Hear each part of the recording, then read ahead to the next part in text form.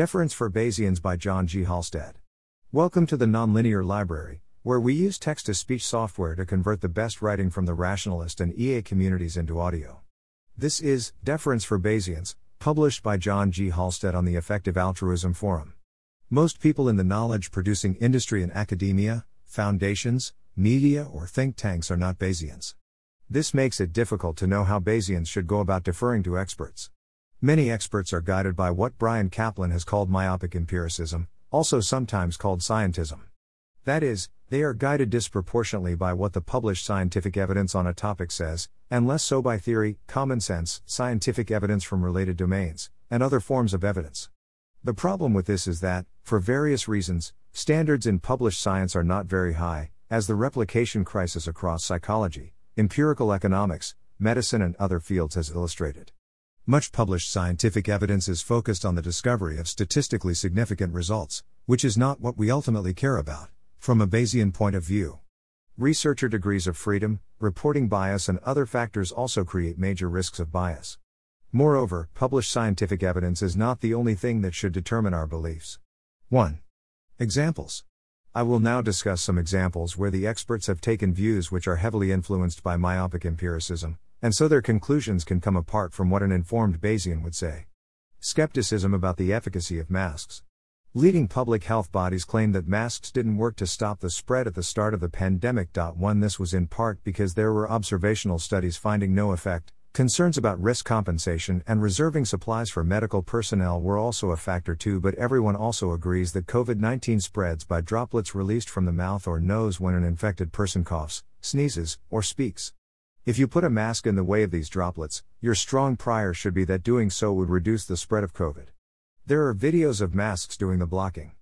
This should lead one to suspect that the published scientific research finding no effect is mistaken, as has been confirmed by subsequent research. Skepticism about the efficacy of lockdowns. Some intelligent people are skeptical not only about whether lockdowns pass the cost-benefit analysis, but even about whether lockdowns reduce the incidence of COVID. Indeed, there are various published scientific papers suggesting that such measures have no effect. 1 issue such social science studies will have is that the severity of a COVID outbreak is positively correlated with the strength of the lockdown measures, so it will be difficult to tease out cause and effect. This is especially in cross-country regressions where the sample size isn't that big and there are dozens of other important factors at play that will be difficult or impossible to properly control for. As for masks, given our knowledge of how COVID spreads, on priors it would be extremely surprising if lockdowns don't work. If you stop people from going to a crowded pub, this clearly reduces the chance that COVID will pass from person to person. Unless we want to give up on the germ theory of disease, we should have an extremely strong presumption that lockdowns work. This means an extremely strong presumption that most of the social science finding a negative result is false.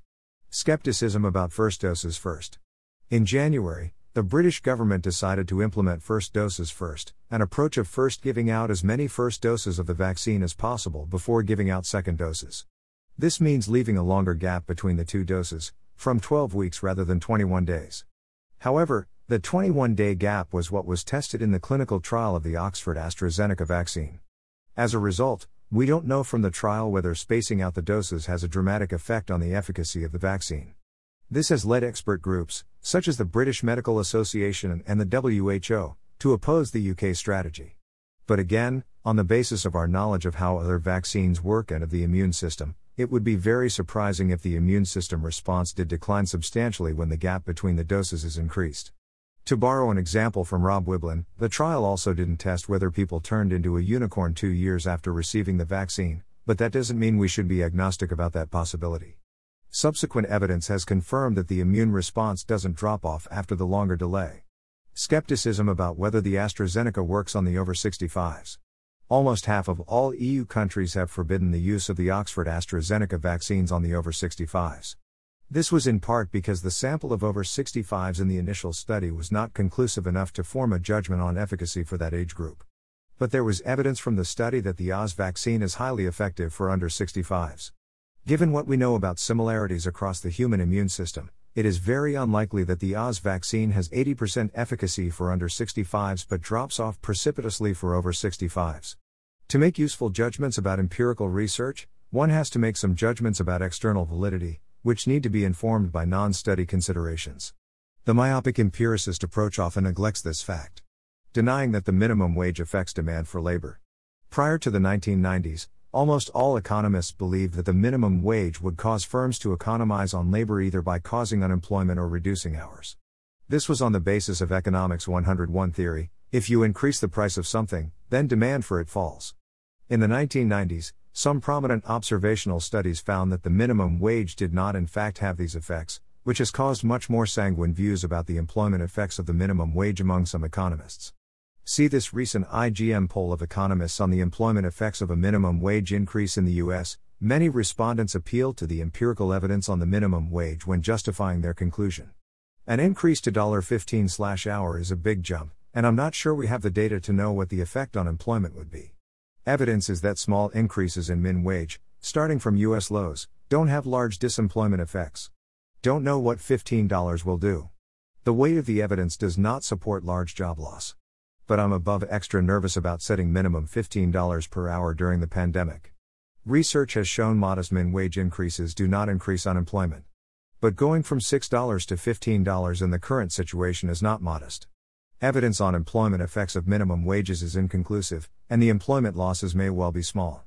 A lone economist, Carl Shapiro, digs his heels in and sticks to theory. Demand for labor is presumably downward sloping, but the question does not ask anything about magnitudes. As Bryan Caplan argues, there are several problems with the myopic empiricist approach. There are strong grounds from theory to think that any randomly selected demand curve will slope downward. The only way minimum wages wouldn't cause firms to economize on labor is if they were a monopsonistic buyer of labor, which just doesn't seem to be the case. The observational evidence is very mixed and is almost always testing very small treatment effects, increases in the minimum wage of a few dollars. Given the quality of observational studies, we should expect a high number of false negatives if enough studies are conducted. The literature on the impact of immigration on the wages of native workers suggests that the demand curve for labor is highly elastic, which is strongly inconsistent with the view that minimum wages don't damage employment. Most economists agree that many European countries have high unemployment due to regulations that increase the cost of hiring workers. Minimum wages are one way to increase the costs of hiring workers. Keynesians think that unemployment is sometimes caused by nominal downward wage rigidity, i.e., that nominal wages fail to fall until the market clears. This view is very hard to reconcile with the view that the minimum wage doesn't cause firms to economize on labor. Scepticism about the effects of mild drinking while pregnant. There are a lot of observational studies that show pretty conclusively that moderate or severe drinking while pregnant is extremely bad for babies. Doctors will try to get pregnant alcoholic drug addicts off alcohol before getting them off heroin. However, observational studies have struggled to find an effect of mild drinking on birth outcomes, which has led some experts to argue that mild drinking in pregnancy is in fact safe. Given what we know about the effects of moderate drinking while pregnant, and theoretical knowledge about the mechanism of how it has this effect, we should have a very strong presumption that mild drinking is also mildly bad for babies. The reason observational studies struggle to find an effect is that they are searching for an effect that is too close to zero to distinguish the signal from the noise, and there are a million potential confounders. The effect is still very likely there. Nutritional epidemiology. Nutritional epidemiology tries to tease out the effect of different foods on health. It has produced some extraordinary claims. John Ioannidis describes the effect of different foods found in meta-analyses. The emerging picture of nutritional epidemiology is difficult to reconcile with good scientific principles. The field needs radical reform.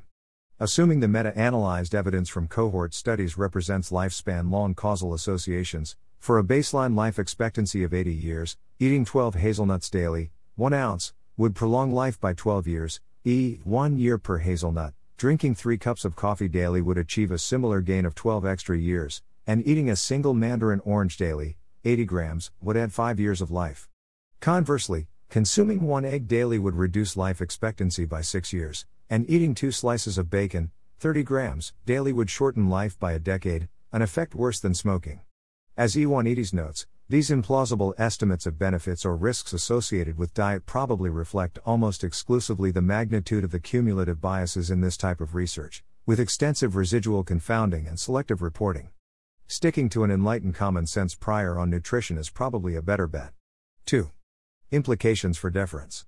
I have outlined some cases above where hewing to the views of certain experts seems likely to lead one to mistaken beliefs. In these cases, taking account of theory, Common sense and evidence from other domains leads one to a different view on crucial public policy questions. This suggests that, for Bayesians, a good strategy would be to defer to the experts on what the published scientific evidence says, and let this be one input into one's all things considered judgment about a topic. For example, we might accept that some studies find limited effects of masks but also discard that evidence given our other knowledge. Many subject matter experts are not experts on epistemology, on whether Bayesianism is true. So, this approach does not obviously violate epistemic modesty. Endnotes. 1. For an overview of the changing guidance, see this unheard article by Stuart Ritchie. 2. For an overview, see Greenhalgh. For example, a preprint of a systematic review published on April 6, 2020 examined whether wearing a face mask or other barrier, goggles, shield, veil, prevents transmission of respiratory illness such as coronavirus, rhinovirus, tuberculosis, or influenza. 11 and identified 31 eligible studies, including 12 randomized controlled trials. The authors found that overall, mask wearing both in general and by infected members within households seemed to produce small but statistically non-significant reductions in infection rates. The authors concluded that the evidence is not sufficiently strong to support the widespread use of face masks as a protective measure against COVID-19 and recommended further high-quality randomized controlled trials. Tricia Greenhalgh et al., Face Masks for the Public During the COVID-19 Crisis, BMJ 369. April 9, 2020, M1435. 3. For an overview of the skeptical literature, see this website. 4. For example, Emily Oster, an economist and author of the popular book Expecting Better, argues that there is little evidence that 1 to 2 drinks per week causes harm to the fetus, as discussed in this Vox piece. Thanks for listening. To help us out with the Nonlinear Library or to learn more, please visit nonlinear.org.